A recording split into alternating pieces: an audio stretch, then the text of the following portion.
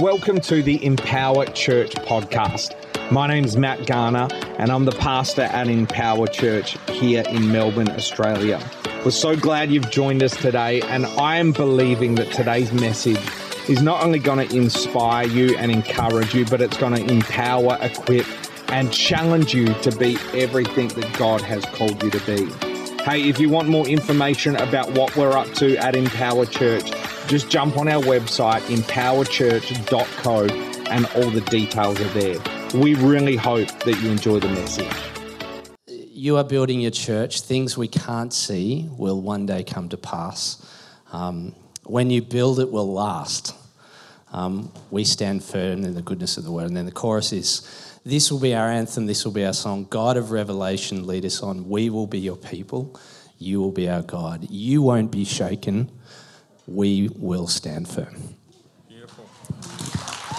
That is the word of the Lord, and we receive it. Thanks, guys. Love you. Oh, so good. So good. Well, we're in our stewardship series. We do this once a year, and it is good. It's been good so far. We had a guest last week, Dr. Michael, who came and gave us a bit of a kind of zoom out on the Old and New Testament kind of narrative, and spoke to us about tithing kind of from that space. And you know, again, I think for all of these sorts of things, I want to certainly open by saying that the Bible teaches us to test everything. It's actually a sign of maturity when you hear a message or a word and you start asking the Lord and digging into the scriptures for yourself and saying, is this right? And we need to become more biblically literate, and that only happens when we actually read our Bibles. And so I want to encourage you, whether it's a message on tithing like we heard last week, or it's a message on worship, or Isaac preached a really powerful message a number of weeks ago around submitting to Christ, or my messages on stewardship, whatever it might be, it's important that we're saying, does this line up with God's word? Because God's word is the full stop in our lives. And it's important that we acknowledge that in this day and age, because the world and in our Western culture, it's certainly getting harder to believe that God's word is the absolute infallible truth.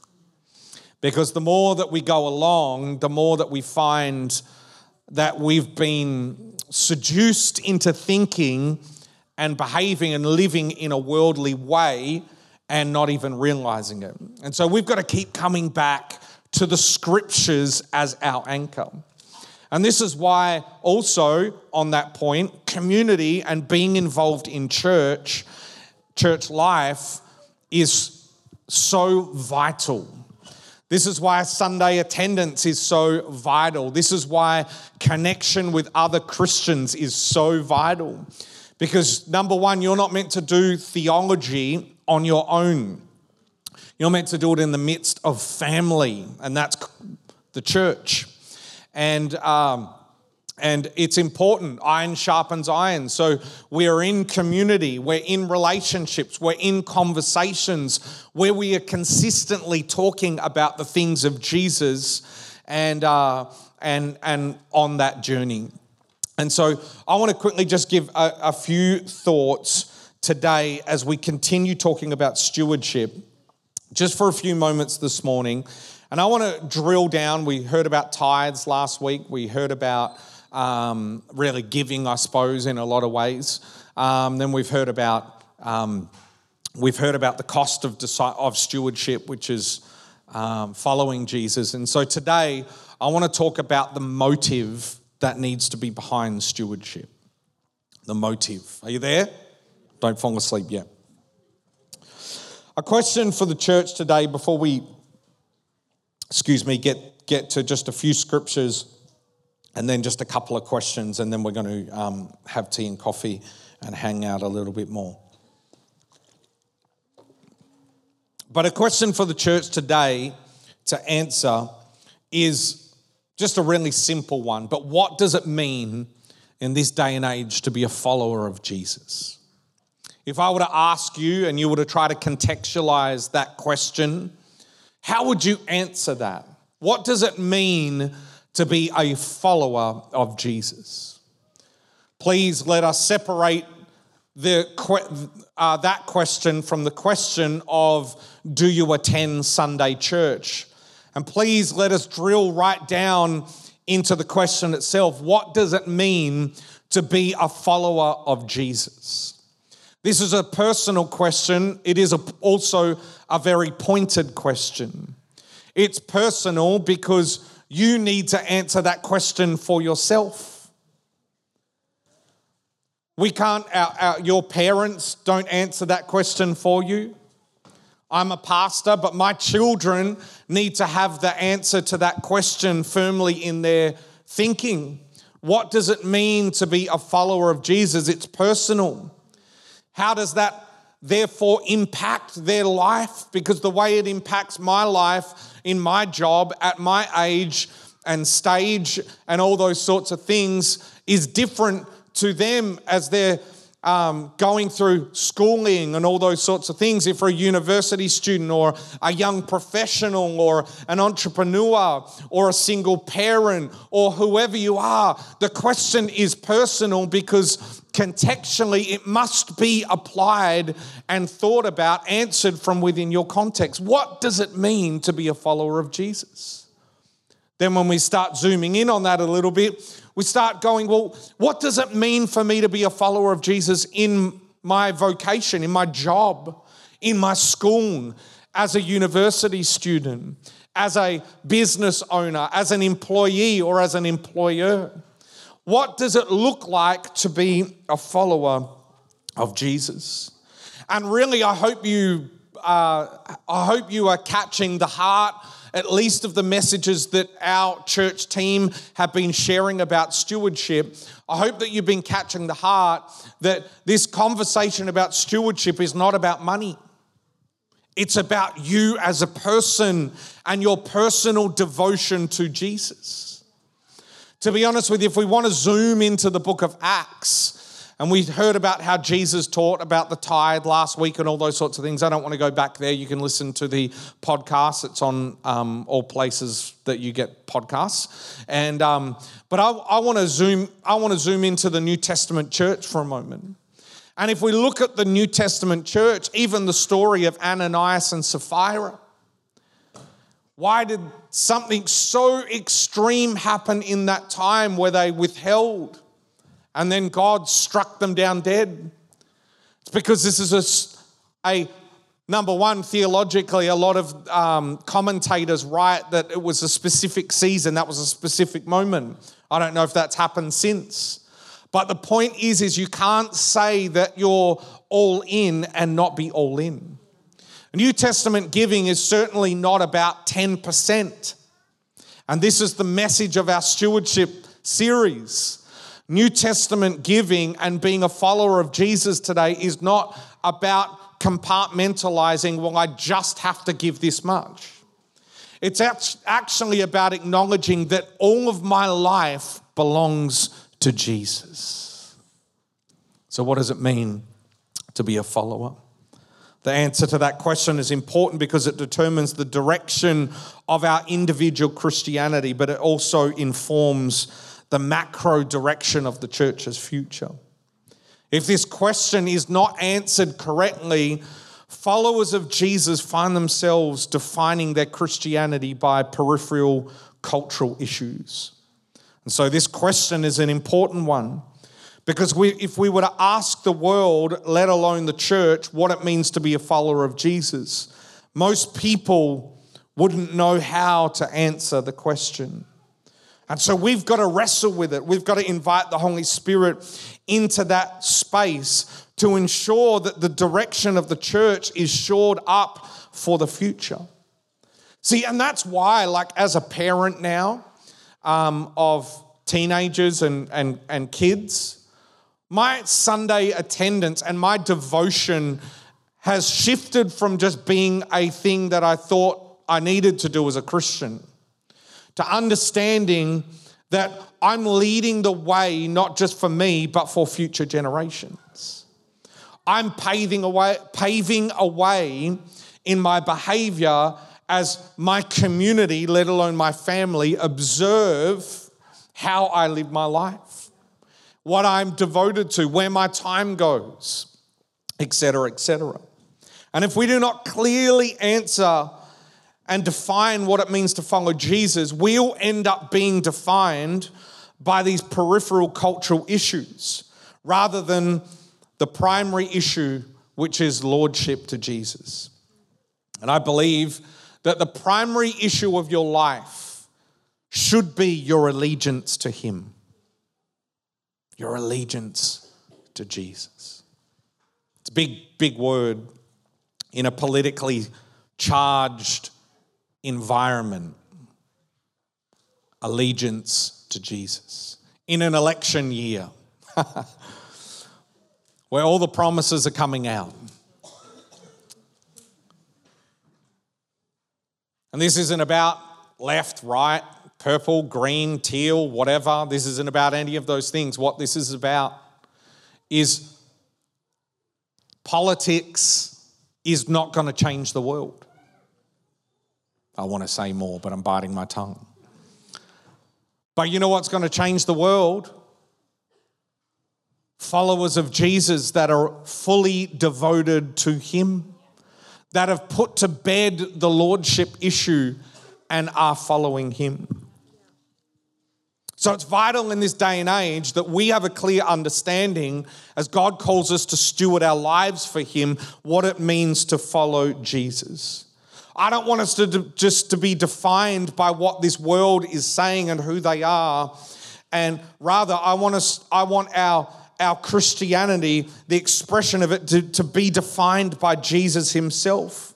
The peripheral issues of humanity's sinful nature, for example, sexuality, racism, left or right-wing politics, mask wearing, not mask wearing, vax, anti-vax, conspiracy theories, not conspiracy theories. These things end up becoming center stage instead of the person Jesus himself.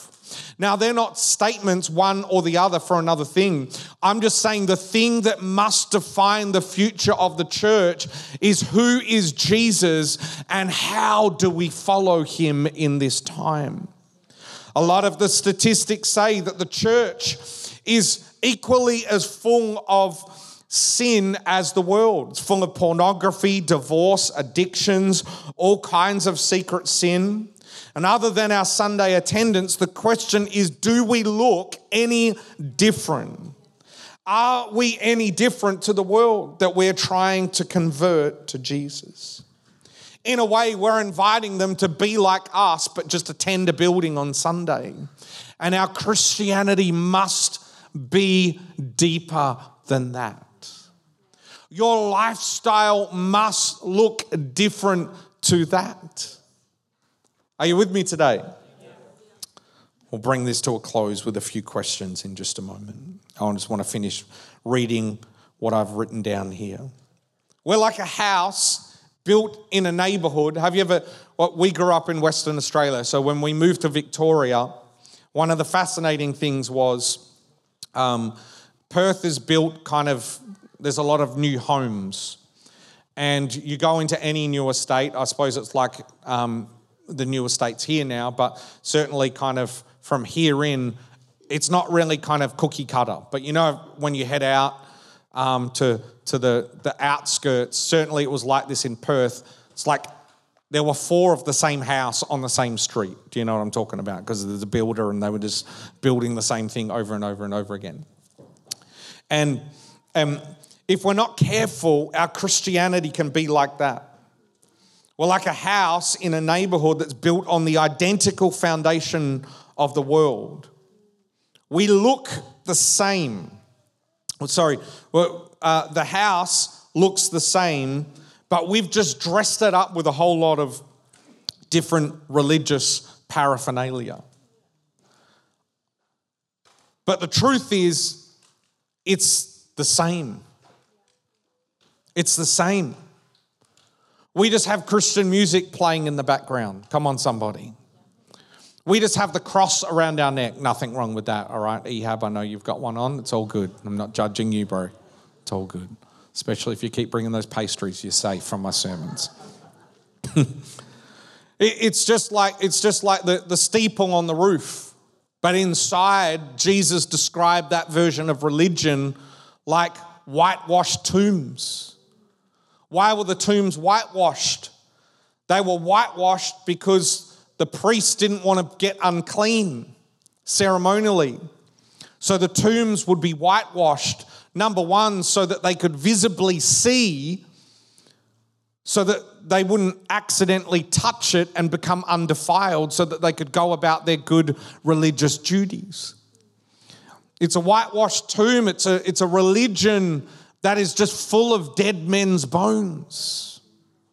It's a religion that 2 Timothy talks about, where it says that we have the outward appearance, but we deny the power of God operating in our lives.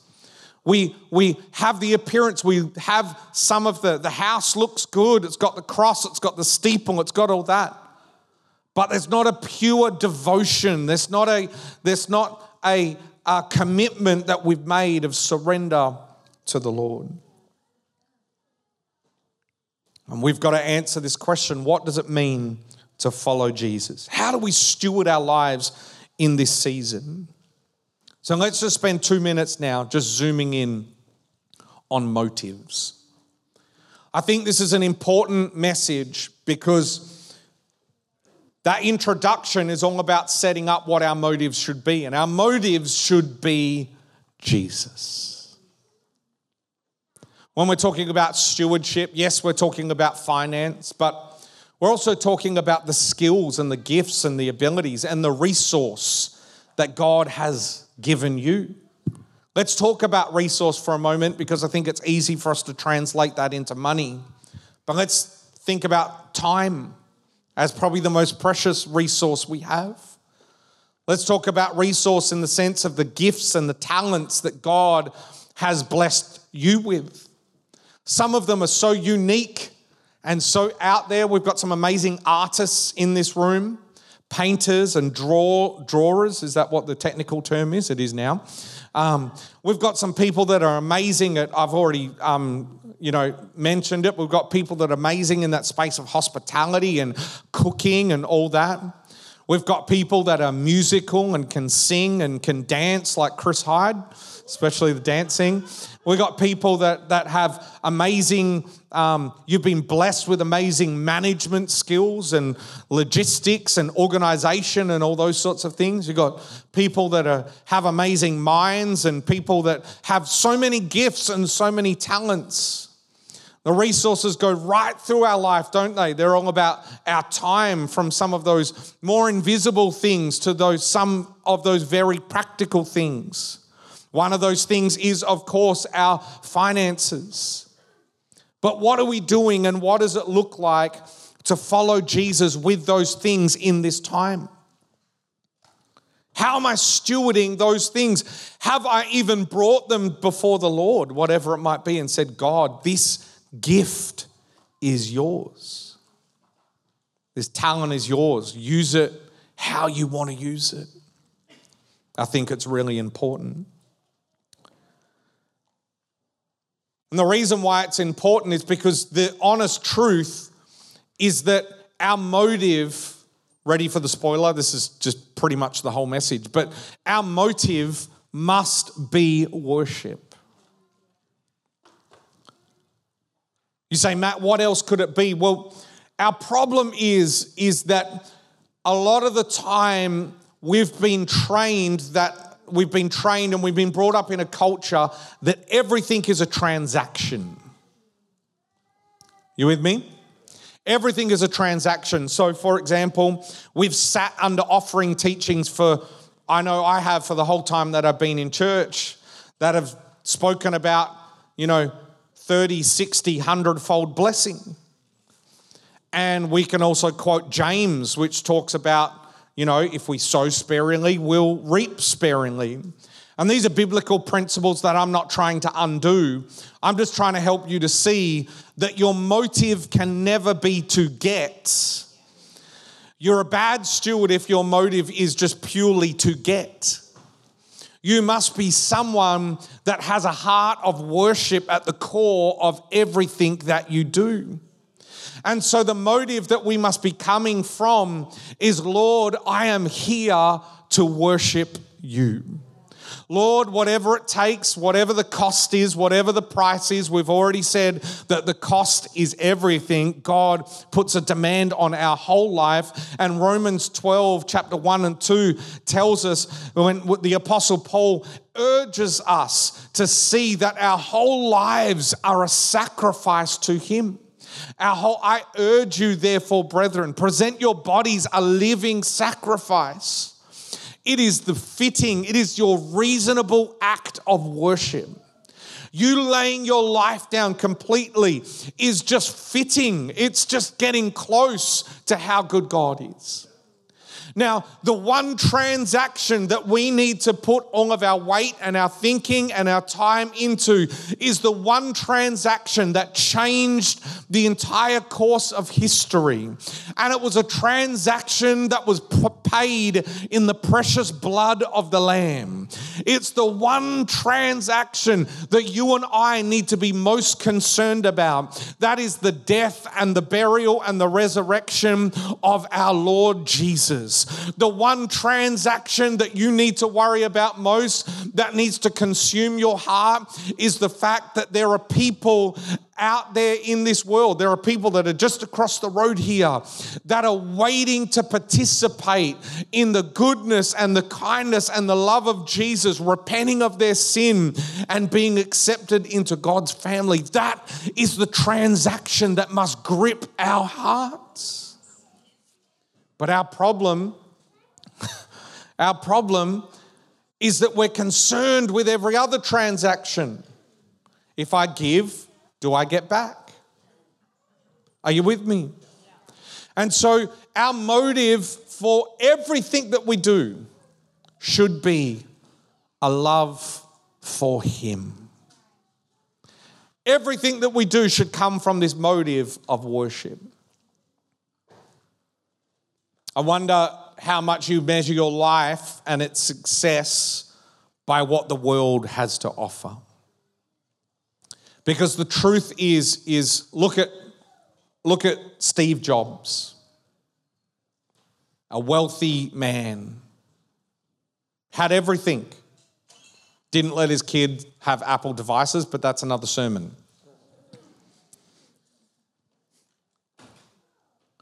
But if you go to his coffin and see what was with him and what he took to eternity, it's going to be the exact same thing in a natural sense that you and I take. The transactions on earth mean nothing. The size of your house and your investment portfolio, they're good to have, don't get me wrong. But at the end of the day, we're not living on that level. We've got to live from eternity. We've got to live not storing up treasures on earth, but storing up treasures in heaven.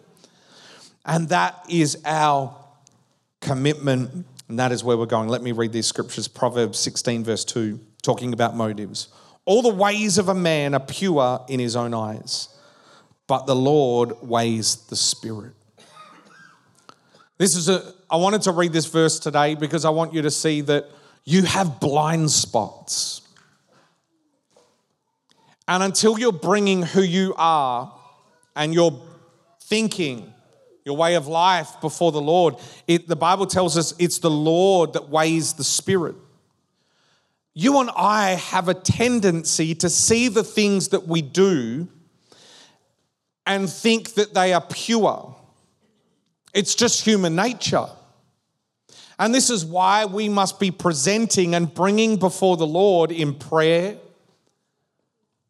coming before Him, because God truly, truly shows us the contents of our heart. It says it like this in the message. It says, humans are satisfied with whatever looks good. God probes for what is good. Let's read James chapter 4, verses 1 to 6. Where do wars and fights come from among you? Do they not come from your desires for pleasure that war in your members? You lust and you do not have. You murder and covet and cannot obtain. You fight and war, yet you do not have because you do not ask. You ask and do not receive. Listen to this. This is what I want you to see. This is verse number 3, James 4. You ask and you do not receive because you ask amiss. There's something broken about your asking. And then what is it? It's your motive. It goes on to explain. Look at this. That you ask amiss, that you may spend it on pleasures. You're asking, you're giving, you're serving, you're doing to get back for yourself, for your own needs. Some of those needs are the affirmation of man. Well, if I serve, the pastor's going to see. Or if I do this, then that person's going to see, and that's what I need because I grew up in a broken home and I didn't have a stable father figure in my life. And so I do simply because I want that person's approval. But when you live that way, James is trying to teach us, the brother of Jesus is trying to teach us that you can covet and you can murder, but you still will not obtain what you're looking for, because no man and no earthly possession or environment can truly provide and meet the needs that you're actually after. Only Jesus can. That you may spend it on your pleasures. Verse number 4, adulterers and adulteresses, do you not know that friendship with the world is enmity with God? Whoever therefore wants to be a friend of the world makes himself an enemy of God. Or do you think that the scripture says in vain, the Spirit who dwells in us yearns jealously, but he gives more grace. Therefore he says, God resists the proud, but he gives grace to the humble. Can you see that? Can you see what the Holy Spirit is trying to... The Holy Spirit is longing for your affection jealously. And this is why when it comes to our motives around stewardship and around giving, it must be purely for worship of his name. The truth is, the tithe and offerings and all that, no matter what your theology is, and that's between you and the Lord. That's not up to me to decide. To be honest with you, whether you give 10% or don't give 10% or you do whatever you do, it's between you and the Lord. It's only sustainable, to be honest with you. It's not sustainable if you give out of inspiration. It's only sustainable if you give out of revelation. So you can get inspired by a message to give and you'll do it for a little while. But revelation is that thing that transforms your heart from the inside out and changes your life, right? And you end up living out of your being rather than just doing, because that's what religion does. But whether you give, whether you believe in tithes or not tithing or this or that, no matter what those preferences are, no matter what those beliefs are, number one, that is between you and the Lord. Number two, I want you to know today that the Lord is jealous for your affection. And it's my prayer today that we would be inviting the Holy Spirit and saying, Lord, all this stuff I'm doing, help me purify my motives so that it's worship. Let me ask you a few questions. So how do you know if your motives are right? You ready to write these questions down? I'm going to give you a few, and then we're going to close. If no one ever knows what I'm doing, how I'm giving, this is question number one. If no one ever knows what I'm doing, how I'm giving, serving, sacrificing, would I still do it?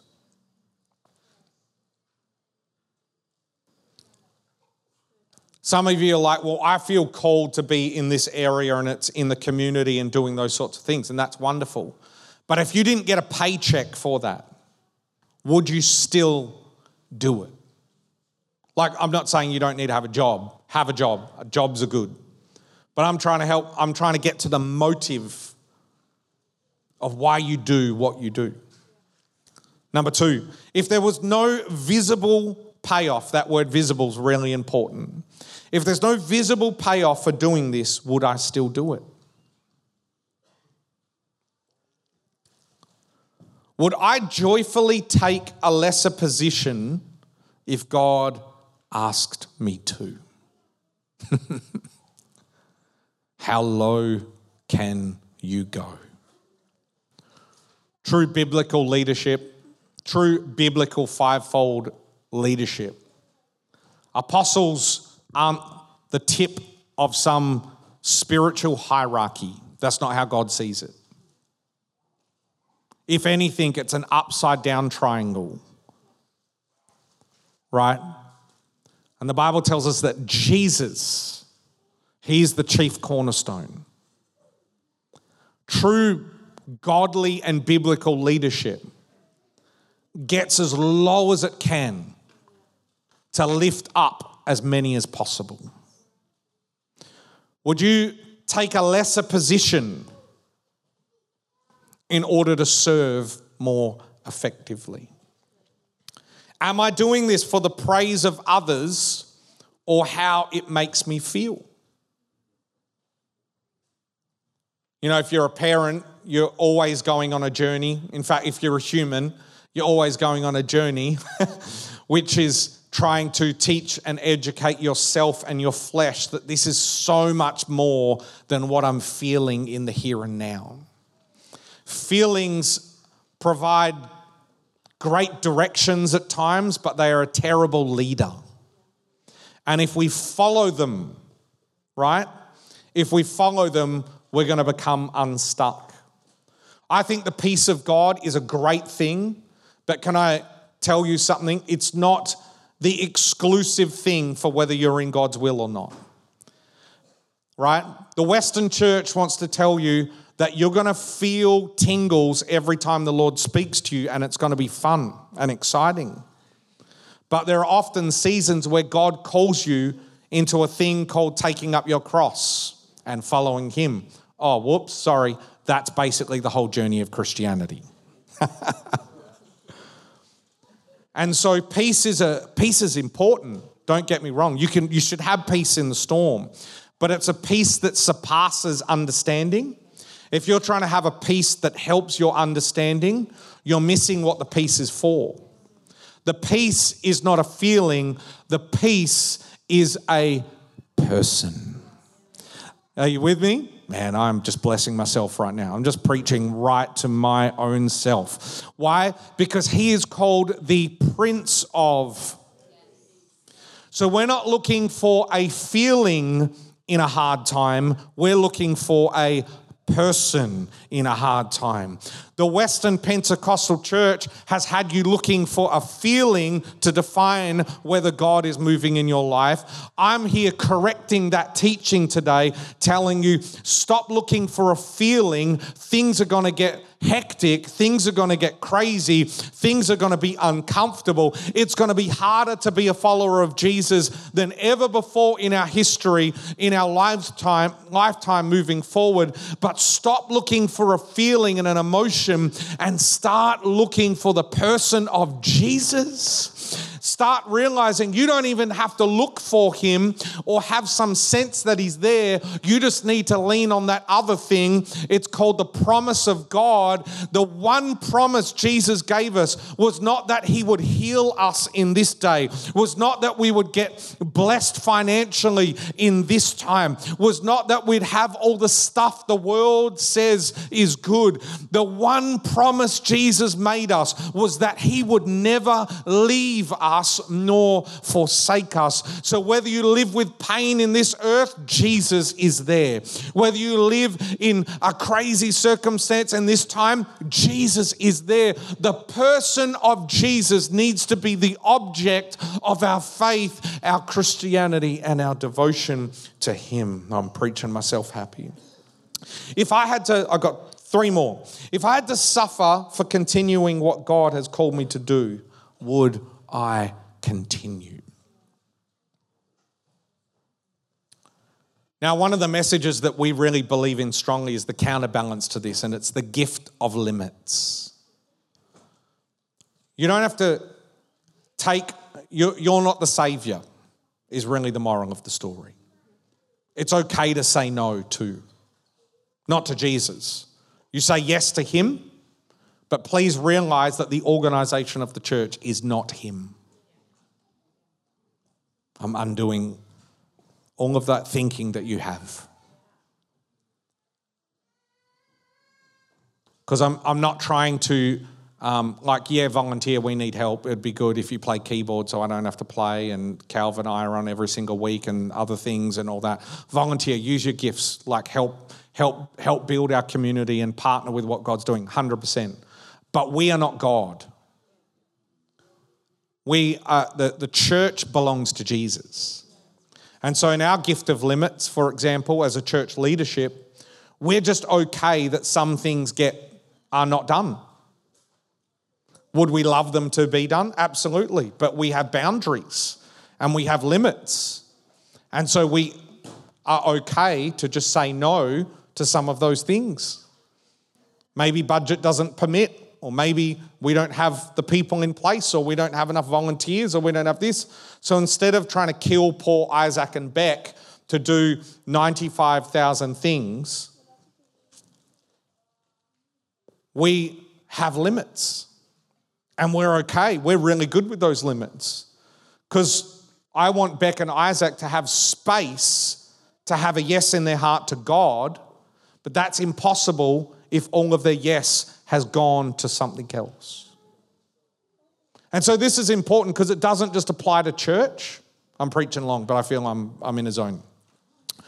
This doesn't just apply to church. Some of you have said yes too much to other things that you have no room to have a yes to Jesus. And so when the Lord's putting in your heart to serve, my timer's going off on the front row, my preaching timer. It's called my 3-year-old daughter. Hello, Maya. How are you? Shall I finish soon? Yeah, thanks. Are you bored over there, Maya? Oh, okay. Yeah. Just checking, getting the wind up. But the truth is that we've got to have enough room.